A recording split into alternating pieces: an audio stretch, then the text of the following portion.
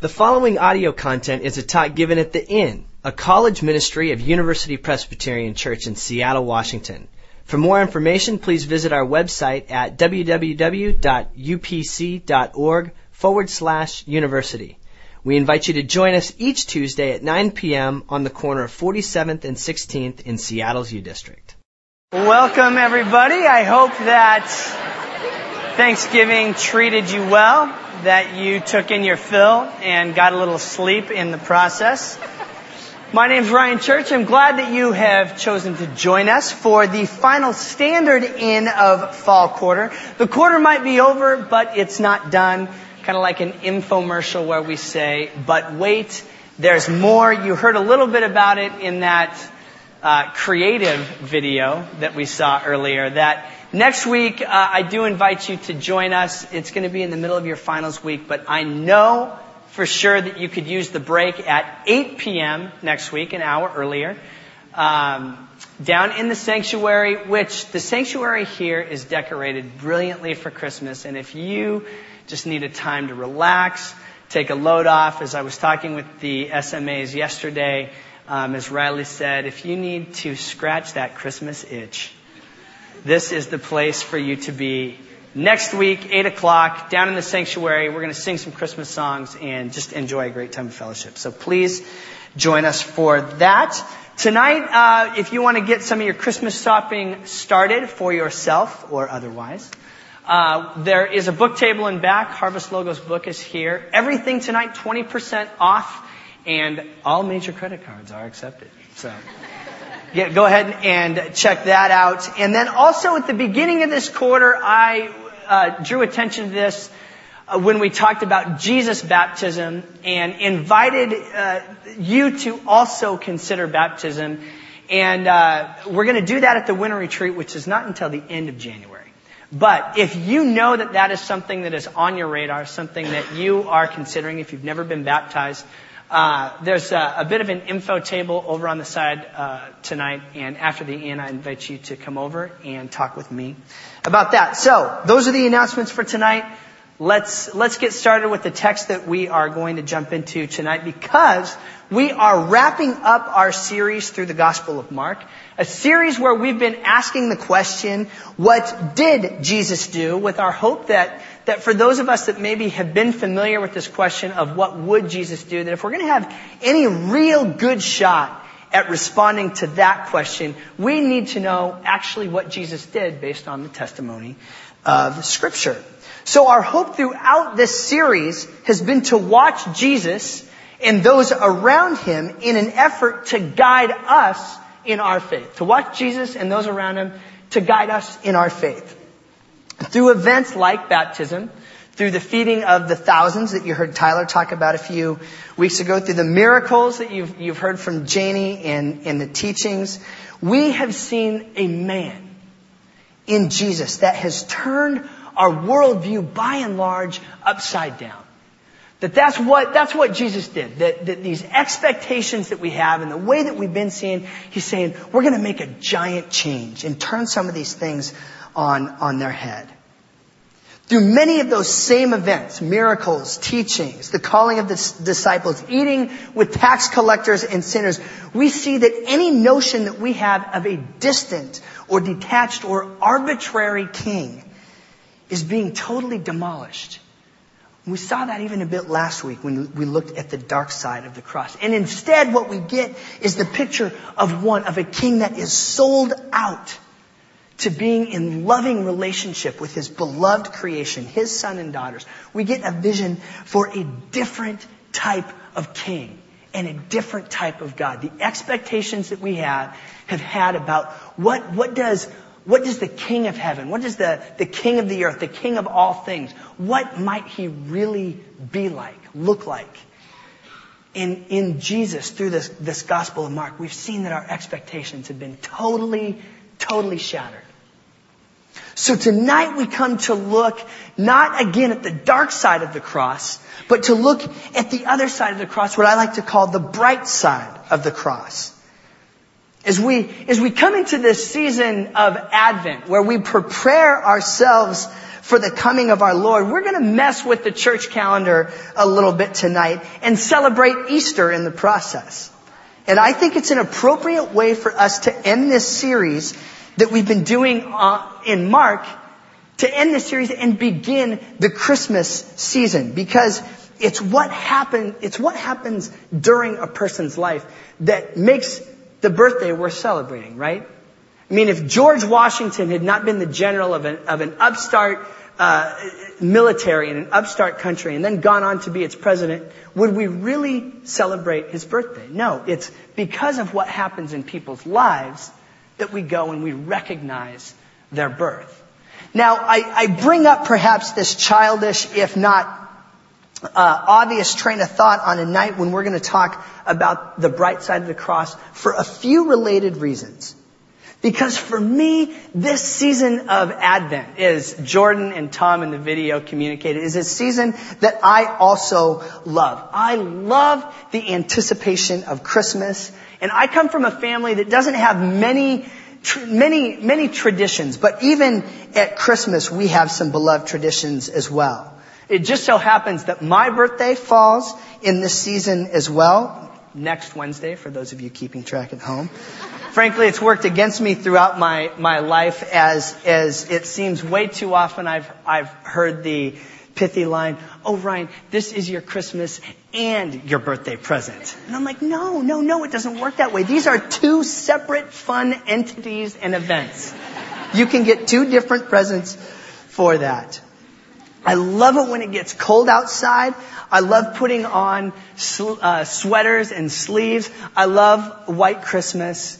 I love It's a Wonderful Life. But to be totally honest, I love National Lampoon's Christmas Vacation all the more. Dad, that tree wouldn't fit in our front yard. It's not going in our front yard, Russ. It's going in our living room. A line that I seek to recycle every year as Julie and I go cut down our tree. I love Christmas lights. I love this season in general. But there's also a reality to this season of Advent and everything, even into Christmas Eve, that I do spend more time considering Jesus. I consider my own faith as much as I do at any other time of year. So as we consider that God came as a small child, I want us to consider not only the beginning of the story, but the part of the story that makes this beginning worth celebrating. Why? Because this event that we're going to look at tonight, the bright side of the cross, this is the moment that the Christian faith hinges on. This is the moment that matters most. If it is true that this Jesus of Nazareth, this baby born of Mary, who we're told cast out demons and ate with tax collectors and sinners, who performed many miracles, was crucified, dead, and buried, and on the third day rose again, what does that mean for us? Because if that happened, if it's true, it means that this Jesus the Nazarene is not just Jesus the Nazarene. As Mark said in chapter 1, verse 1, his goal was to say, this is Jesus, the Son of God. Friends, if this resurrection really happened, then Jesus the Nazarene is also Jesus Christ, the Son of God. This is the event that makes the Christian faith what it is. Let me pray for us as we get started tonight. Lord, as we prepare to celebrate your coming, help us to know and see all the more of your going. Help us to know and grasp all the more what we celebrate at this season through looking at the resurrection. Lord, help us by your Spirit. It's in Christ's name we pray. Amen. Before we jump into the scripture tonight, I want to prime the pump with an image in a video that I know that many of you have seen. And I think it is a great bridge from this dark side of the cross. And when we talk about what Jesus entered into and went through in his death and what happens in this resurrection, I think it is as fine of image as any in popular film. So I direct your attention to the screens to see our good friend, Mr. Dupree, as he seeks to escape from Shawshank Prison. And for those, I do want to preface this, that for those that are offended by some cultural euphemisms that we have, i.e. four-letter words, there is one in here. I apologize for that in advance, but also feel that if there's ever a time where this word needs to be left in, it is for this clip. So enjoy this from The Shawshank Redemption. It's a great image that we see in that movie. And for those of you that have not seen it, it is phenomenal. We could probably do an entire sermon series on some of the spiritual and Christian themes that come out of that film. But what you just saw was this great picture of what we talked about last week, and what Scott did this painting from is that the Son of Man entered into that very crap.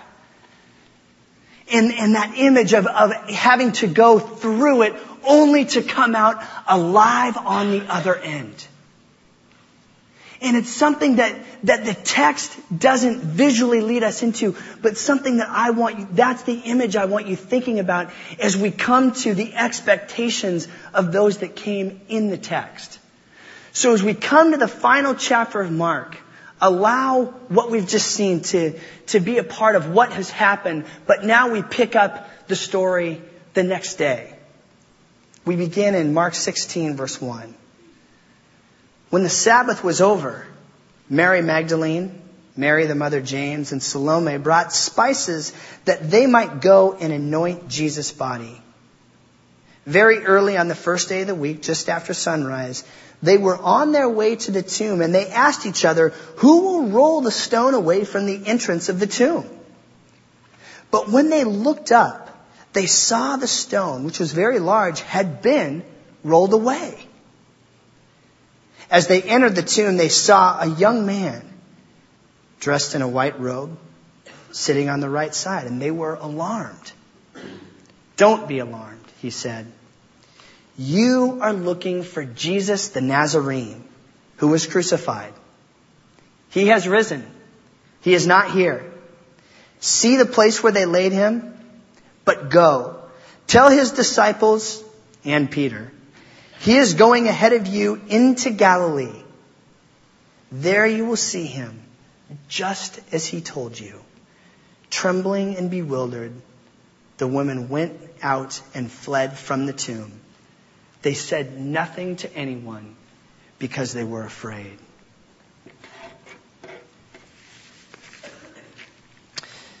Because so much of what we looked at this quarter has to do with expectations, I want to break this text down based on what I think some of the expectations were of the three women that we just saw cruise into the tomb. Okay, they're going carrying spices to anoint Jesus' body in order that they might limit some of the stinky realities of a decomposing body. Verse 3 gives us a look into the first concern they have as they bring these spices. And I love that Mark included this detail. Who is going to roll away the big rock? I love that they have this big concern. That while going there, they're kind of worried about what they're going to encounter when they get there. I recall several years ago, when I got to travel around Europe by myself, one of the great things about traveling by yourself is that you have the opportunity to be very nimble. You're not having to negotiate others' hopes and desires, and it allows you, in some ways, to kind of put things off until the last minute, and I took full advantage of that. Traveling throughout Europe, I often had no idea where I was going or where I was going to stay. And if I did know, I wasn't positive that I was going to be able to find it. And there was always this question of, where am I going to be able to find a place to stay? This mystery as I went along. But that never stopped me from enjoying the travels or even hopping on that train or that plane to go to the next destination, wherever that may be. Perhaps you've done the same thing in a mission trip or your own travels. But what I see here is though there are logistical issues, these women are not going to let that get in the way. They were no doubt a little less chipper than I was as I was traveling about Europe, but they were not going to let a logistical challenge stop them from seeing this one that they loved, from continuing this relationship as they mourn. Isn't that another thing that we've seen throughout this text? A God that is so committed to relationship and calls us to that relationship as well. The fact that they were preoccupied with this giant rock tips their hand as to some of the other expectations that they may have had.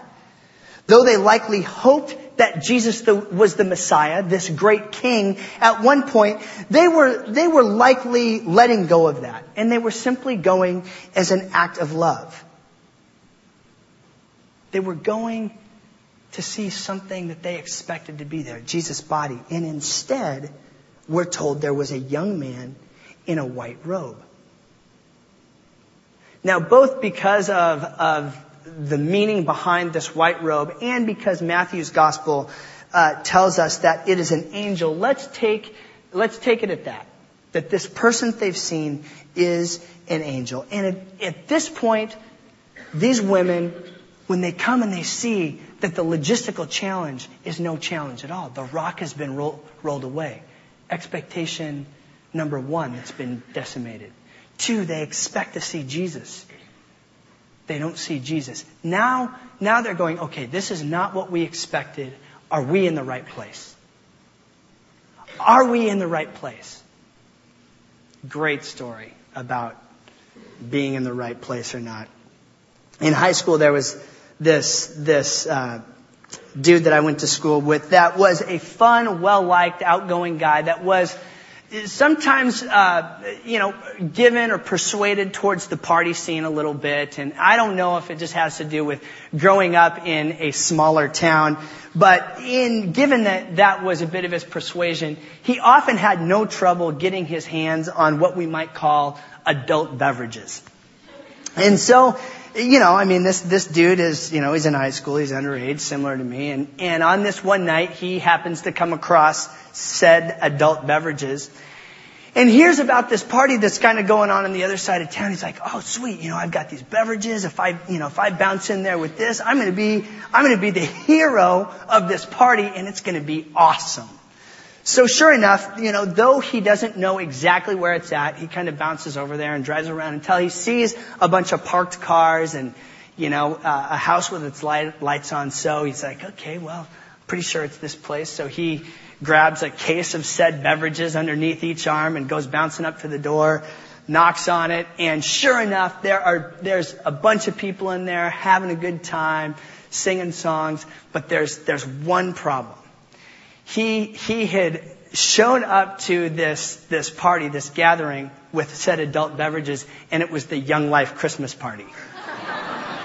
So in a bit of a crisis, those of you that don't know what Young Life is, it's a parachurch organization that seeks to introduce high school students to Jesus. And so this guy goes bouncing up there, and in great Young Life fashion, they're like, oh, well, hey, we're so glad you're here. Why don't you leave those there and come on in? So we did, and I'd love to tell you, and that night right there, he gave his life to Jesus. I could say that, but I don't know if it's true. It'd make for a great story for sure, but I don't know if it's true. But isn't that a great story of wondering if you're in the right place? And with our 3 women, can you imagine that when they walk up and the rock is cast aside and the person they're expecting to see is not there, they're going, are we in the right place? This is nothing of what we expected.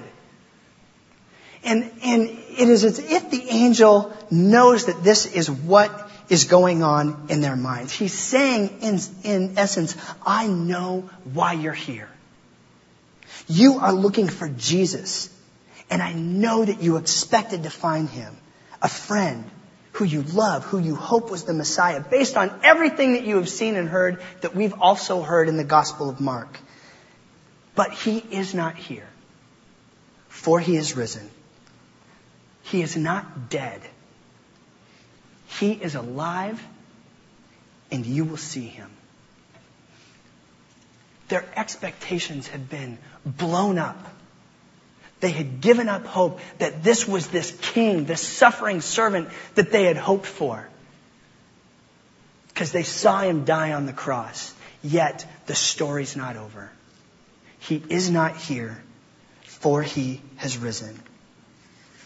This guy is more powerful than you ever gave him credit for. This Jesus of Nazareth is Jesus Christ, the Son of God. Now from here we could continue sharing in the longer story of the Gospel of Mark. And I feel that before we move forward, we need to address the notation that if you brought your Bible, you will see comes after verse 8. And to skip over that, I think we'd be skipping over a question that many of you might have. And the notation says this. After verse 8, it says, the earliest manuscripts and some other ancient witnesses do not have Mark 16, 9 to 20. Okay, so what do we do with this notation and the text that follows? Now, again, this is hundreds, if not thousands of years of scholarship, and I'm going to try and condense it into 2 paragraphs. Here, it goes a little something like this. In the earliest manuscripts of Mark, it ends following verse 8.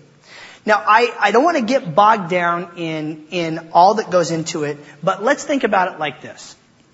One theory is that at the end of this story, at the end of the actual document, the parchment that it was written on, that part of the document just accidentally got ripped off or disintegrated or something. But it wasn't there. The way I think about it is like this. Let's say that, you're out skiing with some friends and at lunch you get a Snickers bar. And as you are ready to just dig into that which really satisfies, you rip open that wrapper, dive in, and then I come bouncing up and I see the wrapper there and I look at it and I say, oh, it looks like you're having a Snicker bar. There's no S there. You ripped it off. And you probably don't even take the time to correct me and say, no, it's a Snickers. You're probably like, oh yeah, I got a Snicker and it's so good. Okay, you got your mouth full. You didn't throw that wrapper out on the table to try and get me to believe that what you're eating was something different. But simply, the end of the wrapper got ripped off. And I just want to offer that up as one of the explanations of what happened here. Now, I personally believe that this was not the intended end. Verse 8 was not the intended end of the Gospel of Mark. I think that that's kind of what happened. That we lost the end of the text, and that what you get in 9 to 20 is an effort on the part of probably somebody other than Mark to do their best job at finishing the rest of the gospel. Perhaps it was even people that heard this gospel told orally. So before we give in to all sorts of different conspiracy theories about, why isn't that there? And before we allow this to shatter our faith and go, oh man, there's too many different versions of the Bible. I can't. No. This is an ancient document. Part of it fell apart. And the people that are actually trying to be very forthright in saying, hey, this is an add-on. So allow this to be an honest part of what we get in the text with that notation. But tonight, as I share a few reflections before we come to the Lord's table, I don't want to speculate on what might or might not be there. I want to share just 2 reflections with you. We're not going to do 3. It's finals week. You guys are already overloaded. Just 2 reflections on the text that we have already read. On what is there. What these women have found as they come to the tomb only to find it with an angel and without Jesus of Nazareth. What does this empty tomb and the reaction of these women, the words of this angel, mean for us?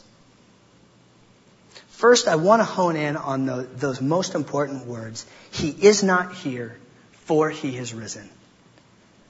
The dark side of the cross that we looked at last week gave witness to a king, a suffering servant, that showed us that there is no distance that this king wouldn't go to be with his beloved creation, to be with his people. The bright side of the cross, for he has risen, shows us that he is actually capable of it. It's not just that he goes there. The bright side shows us that he can. That he can go there and that doesn't win. It's the power of God, this God of life, that wins. It means that with Jesus of Nazareth, Jesus who is the Christ, the Son of God, we see a God whose primary concern is life. It means that death no longer has dominion. Death is no longer the ultimate. It means that the meaning of life goes beyond merely you live, you die, you live, you pay taxes, you die. It gives us so much more than that. God's priority is life. It means that our expectations of what our lives mean is shattered. It means there's so much more. And to boot, it enters us in from being merely temporary to eternal. Sometimes we skip over the fact, or we take for granted the fact that even right now, we are living into our eternal lives. The invitation of the bright side of the cross is that we enter into more than just the temporary. We also enter into the eternal. Something that's huge, and in finals week we have little shot at getting our minds around. But it means that there's something so much bigger. For he is not here. He has risen. Let's do life different. Let's do life better. I have come that you would have life and have it to the full. Second, the text in verse 8 says they went out and fled from the tomb.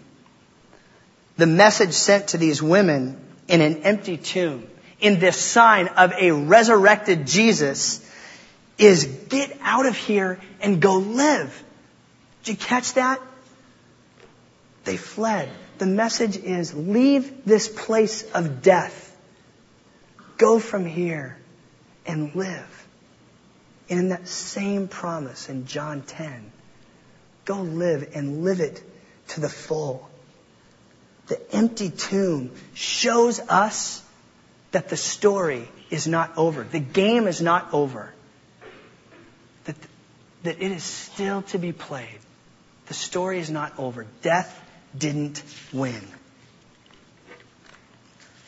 There is something that I'm drawn to about finishing the Gospel of Mark at the end of verse 8. What if this is some sort of crazy act of God to finish the text here so that we might not simply explore the faith of the early church and those that have gone before us, but to explore our own faith and the expectations that we have surrounding it. And what I mean by that is, what if the story ends at verse 8 and the invitation is you fill in the rest of that story? What if the invitation is something to draw us in? And to allow our story to be meshed into God's story.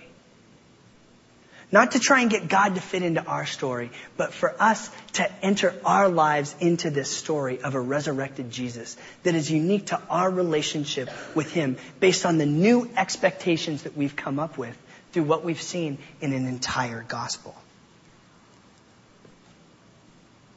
What if it ends here and we understand it is an invitation for us to enter in to this story all the more? Do we believe in Easter Sunday? Do we take it for granted? I'll tell you, I do. Often.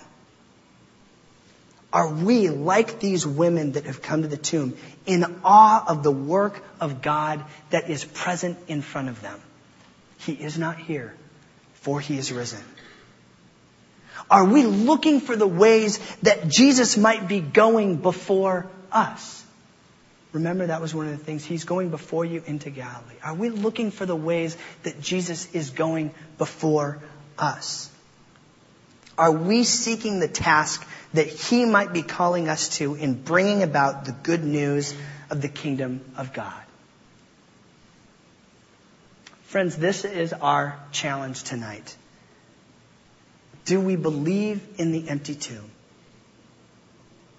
Do we believe that this resurrection of this man that truly lived, nobody's going to question that. Do we believe that He really rose from the dead? Friends, if you do, you either are a Christian or you're real close. If there is one that was crucified, dead, and buried, and then rose again, it demands our faith. It wins our respect. And we can follow this Jesus Christ, who is the Son of God. An invitation in an empty tomb to relationship with the living God. We are in relationship with a living God. And it is that reality that we celebrate as we come to this table. As we have the opportunity, as it says in the Gospel of Luke, on Jesus' resurrection day, Jesus made Himself known to followers through the breaking of bread and the drinking of the cup. He continued to show Himself to believers by blessing and breaking bread, having common meals with them. And it is an invitation to remember the living and present God. In these elements, there is this mysterious sense of presence and the opportunity to taste and see that the Lord is good. On the night that He was betrayed, our Lord took bread and He gave thanks and He broke it, saying, "This is my body, which is for you. Do this in remembrance of me." In the same way, after supper, He took the cup, saying, "This cup is the new covenant of my blood. Do this whenever you drink it. Do so in remembrance of me." We remember Christ's promise of life, love, and His continuing presence with His people. Let me pray for us. Gracious God, we ask that by Your Spirit we might know Your presence with each of us. That we might join with those who have gone before. That we might be nourished with Your body and Your blood as we seek to be Your people. Lord, we long to know You. We long to be with You. It's in Christ's name we pray. Amen. Here at the inn, we serve communion by intinction, which is simply a fancy word for break some of the bread off and dip it in the cup. We've got several stations around the room that we invite you to. Scripture tells us that when we come to this table, that there's also an invitation to reflect, to think about the trustworthiness of God, to live into God's life. It's a chance to confess sin and trust that we are forgiven, to put our weight into that reality. I invite all of us tonight to consider the reality of the cross. If we are Christian, to not take this resurrection for granted. And if you've not yet put your weight down on Jesus, I invite you to consider what's keeping you from it. Try and put your finger on how does Jesus need to win your respect? Why don't you believe in this resurrection? And finally, I want to make it clear that if you have made this confession of faith, but find yourself in a place of doubt tonight, you are still invited to this table. This is a table of assurance where we are reminded of God's grace and His love for us. So please, don't let your doubt keep you, but take this as a sign of assurance that you are forgiven by the blood of Jesus. And also, there's people in back that would love to come alongside you in prayer tonight as we come into a time of reflection and worship and song. The gifts of God for the people of God. Come and eat.